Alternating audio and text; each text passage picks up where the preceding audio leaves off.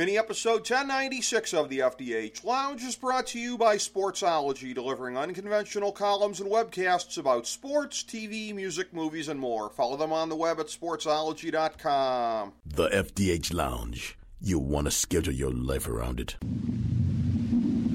A long time ago, on a gloomy, wet Cleveland spring night, two men stand alone amidst the late-night drizzle. Their voices echo across the vacant station parking lot as they debate the merits of the great American radio show that have been missing for far too long. On that night, an idea was born. That idea became the FDH Lounge.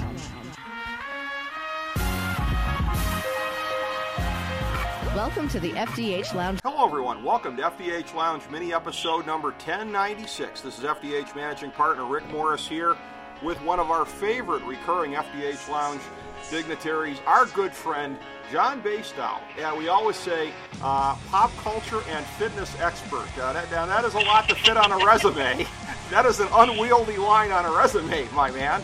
But of course, it's two diametrically opposed things. They have nothing to do with each other. I'm a pop culture expert, a fitness expert, and now a dignitary. I just love it. Yes, you are. I don't know if we'd made that official before or not, but we need to tonight. You are officially, if you weren't before, and I have no memory of this, I should keep better track, but if you weren't before, you are officially an FDH Lounge dignitary. And again... that's going to be the lead. That's going to be my go-to lead now in my bio. Well, that is something that, again... We can only hope that that will be something that will impress your hordes and hordes of followers here, and of course to be able to check out everything you got going on, of course at John Basedow on Twitter, and then of course Instagram.com/John Basedow TV. Of course, those are the hubs of everything that you are disseminating, and it is great that a couple times a year at least we can get you to come on and disseminate off of. We like to talk. We've talked other things with you on this show, but something that's become a staple, awards shows. So we'll take a look at the 2019 Academy Awards, the Oscars. Those are fresh in our mind, and a very, very interesting ceremony, and one that was different from the last couple of years, I think, in a broad sort of a way, in a couple of ways, it seems like to me. Yeah, and actually, I think it got stats are showing like a 12% rating increase, just showing that hosts are not needed in some cases. That is an excellent point. That's one of the things I was going to reference. And in terms of, you didn't have the host, so if there's any kind of a thing where people are intrigued to see who it is, or maybe if people are fans of a certain person who might be hosting, you're depriving yourself of that demographic. But on the other hand, what you're also doing is you're getting this sumbitch done and put to bed a lot earlier. This was a pretty tight show compared to what they did the last couple of years. And in terms of the length of these things, more is less, it seems to me, in terms of the ratings. So you didn't have the host. That's one of the factors that leads to a shorter show, which to me, I kind of predicted the ratings might be up just based on it being more compact and less dragging. I mean, I look at it as almost, in an Oscar show or in an award show, the presenters are almost always semi-hosts there. It's like, and I mean, it was funny how, and I think they got a lot of tweets. I know they got one from me when Amy Poehler, Maya Rudolph, and Tina Fey went up there, repeatedly saying, "We are not the host, not the host." And then, of course, people would write in, "But why? Why aren't you the host?" But it's great because I think one of the keys to the entertainment industry and being successful in the entertainment industry and in many industries is to always leave people wanting more instead of wishing you had given less. So having, like Julia Roberts got a lot of positive play in when she was doing her announcement. They said, Julia Roberts would have made a good host. Because you give those little snippets, you're always leaving people wanting more as opposed to wishing you'd given less, and is all positive for these people. So you get it's almost like a cacophony of hosts as opposed to, one single host recurring during the show. That's an excellent point. I think not enough people reflect upon this. It's not like it's all or nothing, because you're getting the presenters out there anyways. If anything, the presenters, like you said, kind of take on a little bit higher profile in the absence of one unifying host for the thing. I didn't even realize, such was my sort of channel flipping, that Tina Fey et al. Were out there more than once, but that just sort of backs up the whole thing here. That's an excellent point you raise. It's not like there's nobody there to serve in that capacity. I'm going to pivot to when we're talking about that it was a different show than the last couple of years. One of the other things is, you've talked about this before, And I think it's been a very valid point that in terms of the red carpet, it's generally less flamboyant than it is for other awards shows, that it's more subdued than the Emmys or God love the MTV awards of any kind or whatever. But this year, a little more colorful, little more stuff out there. You had the guy with the tuxedo / ball ground combo, which I got to tell you, I got. Yeah, I mean, look, I got elderly relatives that I'm sure were turning in their graves. I'm a good Roman Catholic boy. If I was dead, I'd be turning in my grave. But it's 2019. You're going to have that kind of stuff happening. And, you know, you had that one there. You had Spike Lee with his outfit. And all I can think is, this is just a guess, but I'm guessing he was inspired by getting stoned and watching old Fat Albert reruns and thinking, hey, I can do some stuff with a color palette. So you did have some. Shout out to Fat Albert. That is a reference most people have not heard in a while, and I've heard it twice this week. Have you? My gosh! There nice. You go. Yes. I can't even imagine in what other context in year 2019. Somebody was talking about. Somebody was like mumbling, and they go, "You like the guy in Fat Albert?" Well, it's funny because I mentioned those two things, and I don't even know if I don't think Spike Lee wore that on the red carpet. I think that was just for inside the building. And here I am, not even necessarily mentioning any of the women, but there were women's outfits, obviously, that were a little bit more, I don't know if you call it daring or colorful or whatever, than in years past. Melissa McCarthy with the whole modified male tux kind of a deal, and just seemed like, am I right about this, that there was more sprightliness and colorful type things with the red carpet than in years past? There was it was less subdued. I mean, I think Oscars, you always have a lot of glamorous outfits in the women, but it's like subdued glamorous as opposed to super shocking, like not even subdued glamorous, but more like expected glamorous, I would say, as opposed to the glamorous that you'll see on the Grammys or you'll see on the MTV Awards for some of the ones that, cross the line in a good way. But then what's interesting about this Oscars is you had a lot of fashion stars, namely Charlize Theron and also Emma Stone, who usually kill it and are always like, predominantly, positive responses as opposed to negative, and they both got slammed a lot with their choices. I mean, I think one person called Emma Stone's dress, she reminded me sort of like a fillet-o-fish.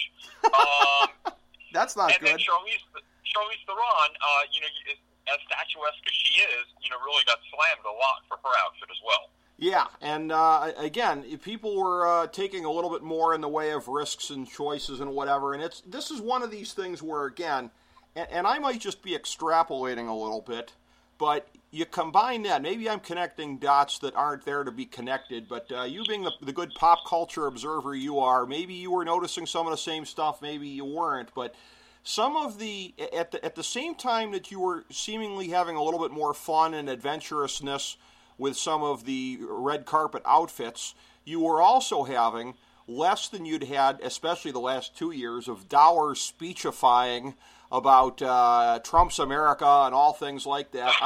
I'm wondering if there wasn't sort of a vibe at the Emmys of springtime in America after the Democrats retook the House in November here and are looking ahead to 2020. Like, I'm wondering if less angst among a lot of the politically inclined folks in there might have contributed to a little bit fluffier red carpet and a little bit less dour speechifying during the awards. Am I connecting the dots wrong here, or potentially right? Oh, I just think it's the lull before the storm because it's going to go insane in 2020. Right. It's going to come all back again. Sure. I mean, there's still the same sentiment in I think Hollywood and the entertainment community towards the political climate that's going on right now. Okay. And I think it's almost been beaten to death in the sense that how you have like the little boy that cried wolf constantly, and then nobody listens to him. Right. That's almost like Hollywood, in my opinion, right now. I mean, sure. It just becomes dumbed down. I think you have to have a little bit of a lull to make things, new again, so to speak, as far as opinions go. And, I mean, it's going to be gearing up to be a complete, S-storm coming up in 2020 with everything. And, I mean, the Democrats, I think, retaking the House and stuff like that, are you talking? Yeah, it's a little bit, but Saturday Night Live still goes strong in political climate, and Hollywood still gets their political views out. But, I mean, I think Oscars got so panned for that, I mean, in past years, that, they took a step back from it a little bit, and I think that was a wise step. I mean, I think going hostless, I think, basically making it a better production overall. I mean, even though I think the opening number, which I thought was great, got panned in a lot of papers and in a lot of magazines and everything, I think the Oscars had a lot more positive this year.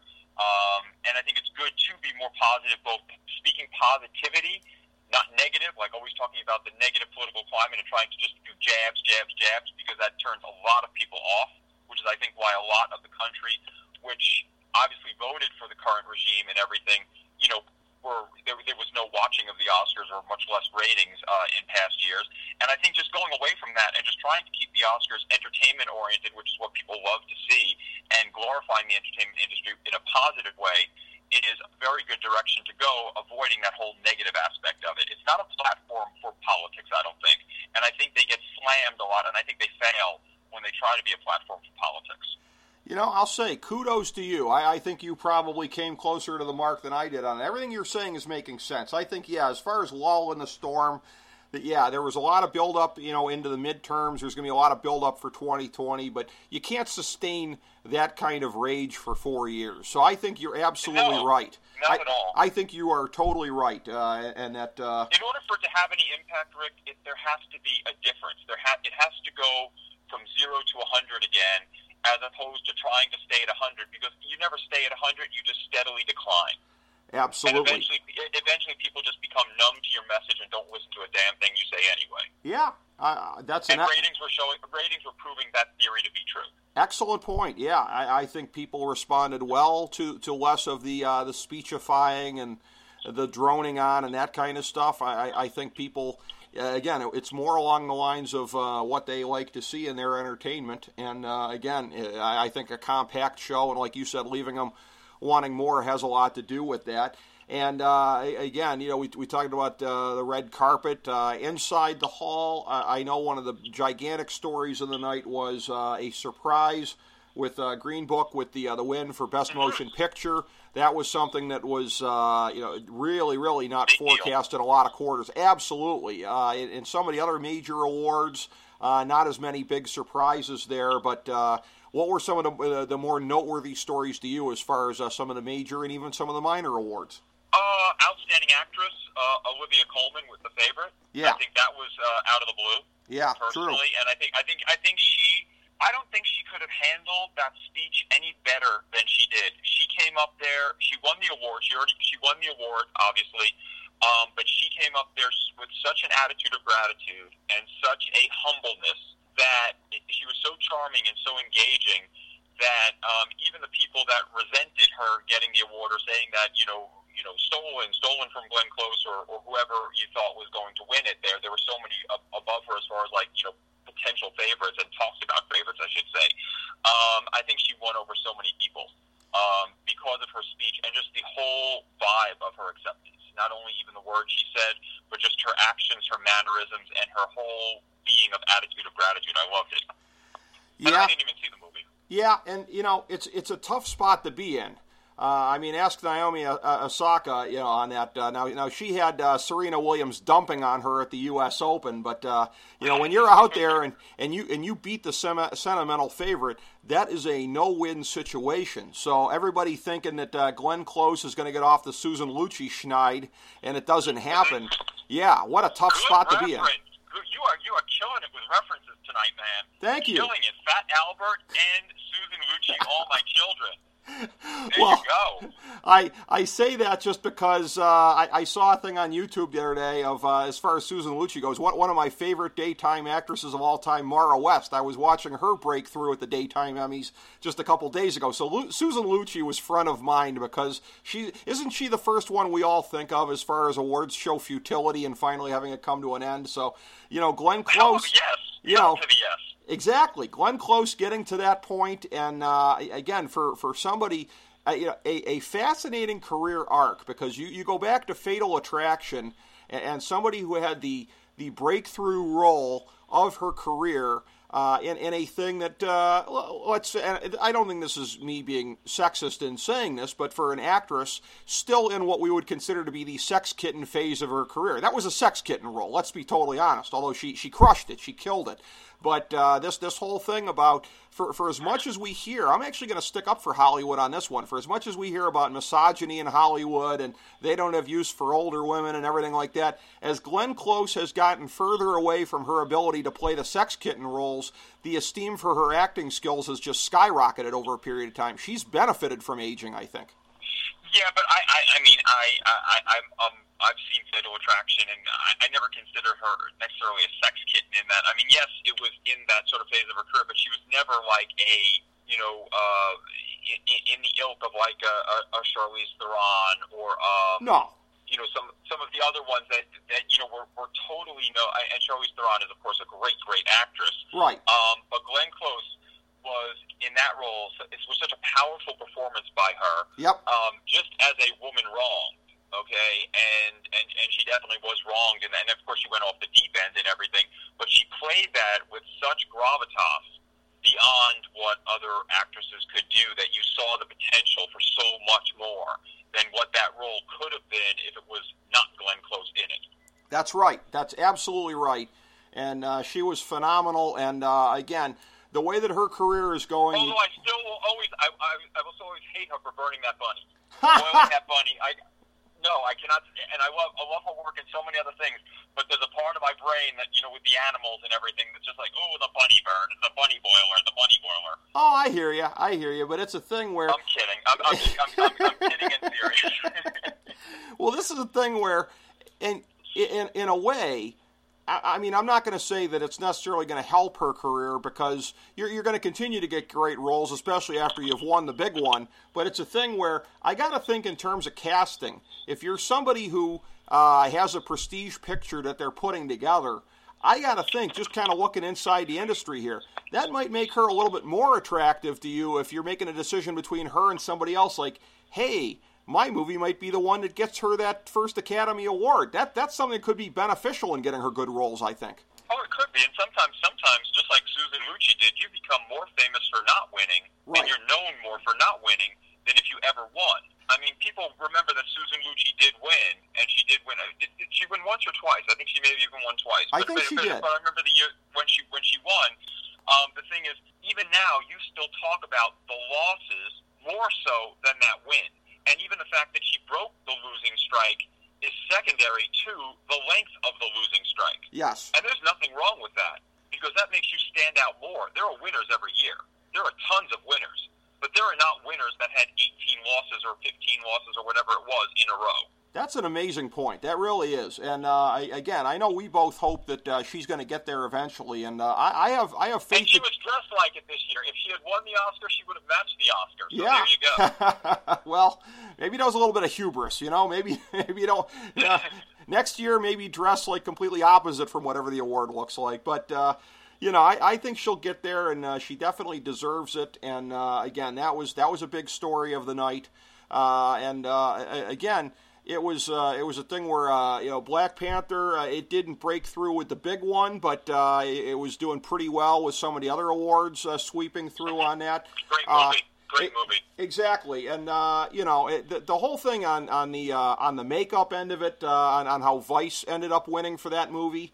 I mean, I thought there should have at least been an honorable mention for Christian Bale's endless boxes of bonbons over a period of time, because let's face it, him putting on the 45 LBS had about as much to do with that as anything else. Sure, he couldn't have done it with bad makeup. You don't want to be like Vincent Chase in that one Colombian movie from Entourage back in the day. But still, they deserve to win. But I'm thinking to myself, like, what about the part Christian Bale played in this whole thing? You heard about Medellin?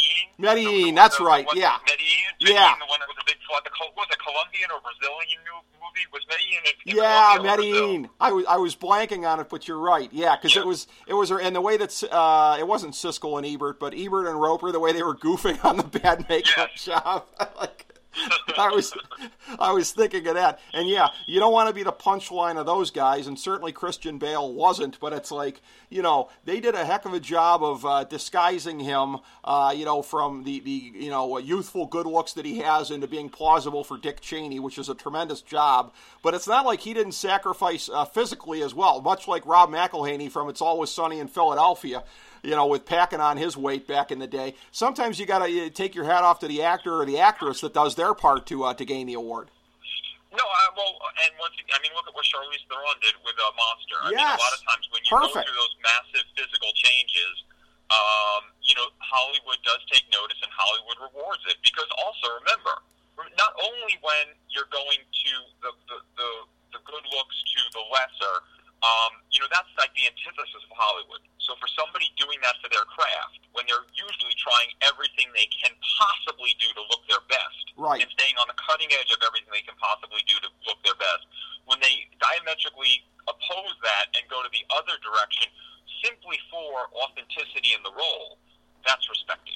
Oh, well, and here's what's ironic is, there are certain people kind of looking in the direction of Amy Adams for doing the same thing in that movie, but I'll tell you this, as a massive fan of The Office, I can tell you this, where that was sort of like peak Amy Adams, she's been doing that in almost every role she's ever had. Amy Adams has sort of made a career of succeeding by being less attractive than she really is. I'm not slamming her for that, but what she did as Lynn Chaney is really not much different than she does in most other roles, as far as not letting her natural good looks distract from the performance she's supposed to give. But she runs the gamut. She has one of the best careers. I'm glad you brought it up because I don't think we've ever spoken about her in any of these times. I don't think so, no. At the yearly retrospectives.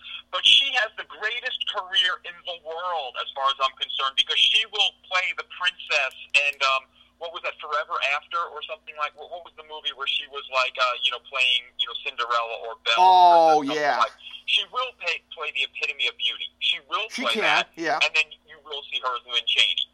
And the fact that you don't even recognize that is fantastic because she's that convincing and has that much of it. If you go to her IMDb, it's like a dictionary. It's huge because she plays that many different roles, and she will go from lead actress to supporting actress and back and forth. She has an amazing career because she's not pigeonholed by looks. She's not pigeonholed by character. She's not pigeonholed by talent. She runs the gamut and does pretty much anything she wants to do. Once again, you made a better point than I did because, again, you have a greater familiarity with her career than I do. I don't tend to associate her with as much in the way of glamorous roles, but yeah, I guess from what you're saying, she has played them as well. I guess I tend to associate her more with... Yeah. In Leeds. Yeah, that's true, yeah. I tend to think more of the Lynn Chaney type thing as being more representative of what she's done. But you're right, she's played glamour as well, and again, that is really to her credit, that her ability to go back and forth. Superman's girlfriend. In the DC Comics, she's Superman's girlfriend. Lois Lane is no slouch. Yeah.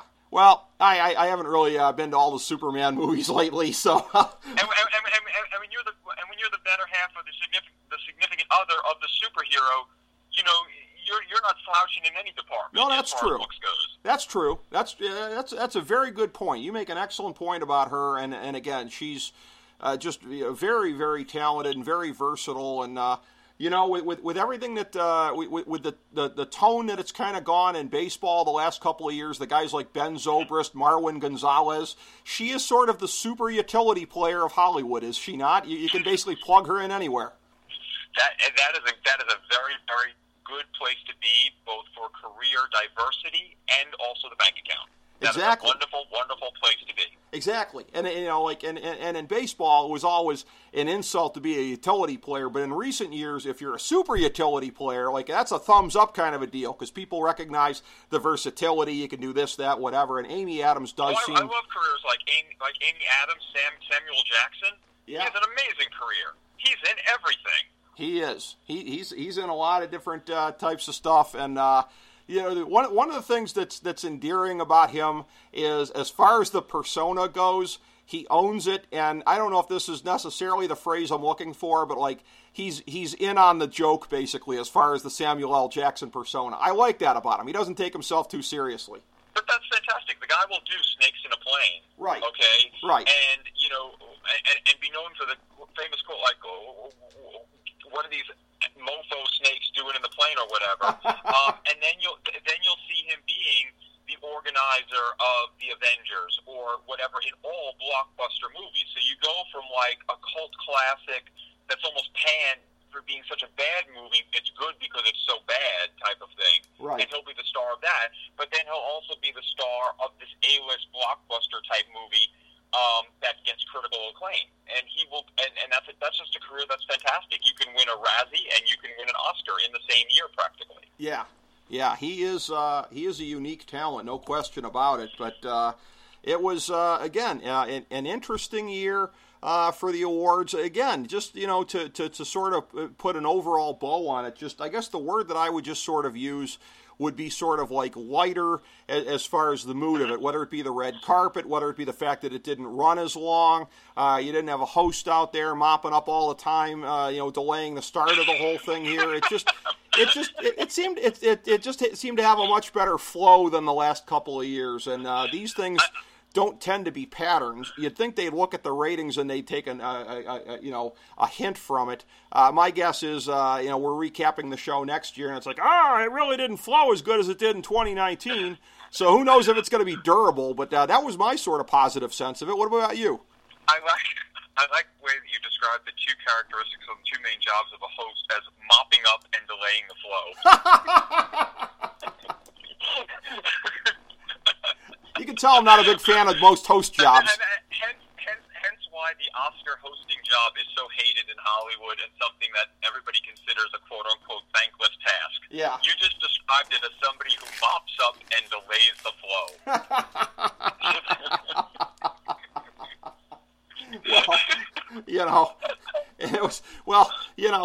Some tells me it wouldn't have gone so well this year if they'd gone with the original plan and it was Kevin Hart, and if he went out there with an act like, hey, what's the deal with all these effing gay people? I don't think that would have gone over so well in the room, So I think the awards are the star of the Oscars. That's what people are waiting to see. It's nice to have the interstitials and like the openings, and obviously the opening. And I think they did a great job with, even though a lot of people said that was ridiculous to have that as an opening because you're showing favoritism to Bohemian Rhapsody because you're starting off with all tribute to Queen songs, and that was one of the nominated pictures, obviously. So that was one of the big pans of that opening, was that it's already showing and then the movie didn't win anyway, but I mean it's showing favoritism to one of the competitors.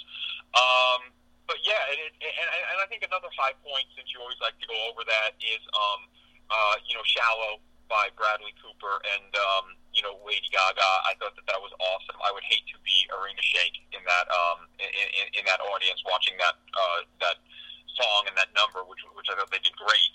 And and then the aftermath of that was just, I mean, on all the shows, everybody just talked about the relationship between Bradley Cooper and Gaga, which definitely showed during that performance. Yeah, such as it is. People were puzzling about that and potentially making more of it than what it is, which is the nature of social media these days, of course. But 100%. Well, 100%. Exactly, and the whole thing. The way that it went, again, I think some of the changes that were in place this year, whether they were planned or unplanned changes, I think were beneficial. The thing I'll tell you about the quote-unquote Queen performance before the show there was, I was reading this somewhere, I think it was in The Ringer, where they said that it risked making the other members of Queen look like they were taking part in a Queen cover band, which was kind of an appropriate way to kind of sum it up. When you're performing out there and it ain't Freddie Mercury, I think you kind of are a cover band. Mm-hmm. So obviously we can't do anything about that. Anytime you have, I think, anybody doing a performance by somebody, especially somebody who's passed, that was as iconic as Freddie Mercury, you're going to get comments like you just said. Yeah. It's almost a no-win situation. But I actually thought Adam Lambert did a great job, and I thought, it was, and also speaking of how supposedly the members of Queen embraced somebody playing Freddie Mercury. Rami Malek, I think, talked about this in his acceptance speech or afterwards. I don't remember if it was in one of the interviews, but he felt like almost an honorary member of Queen, the way that they embraced him in his performance in Bohemian Rhapsody. Well, that's nice to hear, and hopefully that poor mofo's doing okay. I heard he took like a stumble off the stage the other night, so hopefully he's okay. I haven't seen anything about him being in the hospital or anything, so that must not have been that bad. But I hate to say it, it's almost a surprise it doesn't happen more often. I know the one year Jennifer Lawrence was having the damnedest time getting up the stairs, but that can be a little bit fraught with danger. Fortunately, incidents are few and far between, but poor Mr. Malek ended up taking a tumble. And I guess, like I said, the lack of news I've seen the last couple of days must indicate he's okay, because it'd be a headline otherwise. But, yeah. So it was, again, an interesting evening. And it's always, of course, whatever they do, I got to say, whatever they do is always just, at best, a morsel, an appetizer, quite frankly, for what we do, and breaking it down afterwards. It's the show after the show, as it were, John Basedow, is always significantly more entertaining than what they put together. For one thing, you leave them wanting more. We're doing a fraction of the time of what they did. But, again, you and I, whenever we do this, it is always... it is appointment listening for people out there every year when you and I are breaking down this kind of stuff, and such was the case yet again this time. Our pleasure, as always. I can't thank you enough for being available for this. Always, as I say, I mean, you are, I consider you a friend, and this is our yearly tradition, and I love breaking down the Oscars, chatting about the Oscars with you, getting your insights, bringing them to your viewers and listeners, and always being on the FDH Lounge. You're an awesome dude, and as I say, I'm there all the time. Right back at you, John. I'm very appreciative. Again, our good friend John Basedow, at John Basedow on Twitter, fitness and pop culture expert, merging the two together. And FDH, no, stop it. FDH Lounge. Dignitary. FDH Lounge, Dignitary. Yes. Dignitary. Then you can go on to the pop culture essential. That is wonderful to have that in the lead there. I have to tell you that is the most disparate collection of titles since in my youth, not long out of college, when I was working at the Cleveland Athletic Club, when I was both the communications director and the club pro for the bowling center on the 15th floor. You're giving me a run for the money on disparate resume lines, John. Yeah, then you can add motivational speaker, cable repairman, and repairs mufflers in that also. You are a renaissance. Can change a tire with the best of them. A renaissance man, a man for all seasons. Our good friend John Basedow. Yet again, John, I can't thank you enough for being here, and thank you everybody for tuning in to FDH Lounge mini episode number 1096. As we bring the show to a close, we would like to extend our deepest gratitude to NBC, CBS, ABC, Fox, all Clear Channel affiliates, TNT, TBS, USA, UPN, Deadspin.com, YouTube.com, YTMND.com, MySpace.com, various blogs, Fox News, CNN, CNBC, MSNBC, IamBoard.com, Billboard.com, Google.com, ESPN, ESPN2, ESPN News, ESPN Classic, NBA TV, NFL Network, Sports Time Ohio, Athlon Magazine, Comedy Central, Cartoon Network, The Boomerang Channel, QVC, BET, The Spice Channel, Steno Notebooks, Manwich, Papermate Office Supplies, waitresses, strippers, bartenders, garbage men, janitors, microwave popcorn, the writers of The Office, Scrubs, Entourage, My Name is Earl, Oz, Metalocalypse and the Boondocks, Aquafina, and the periodic table of elements.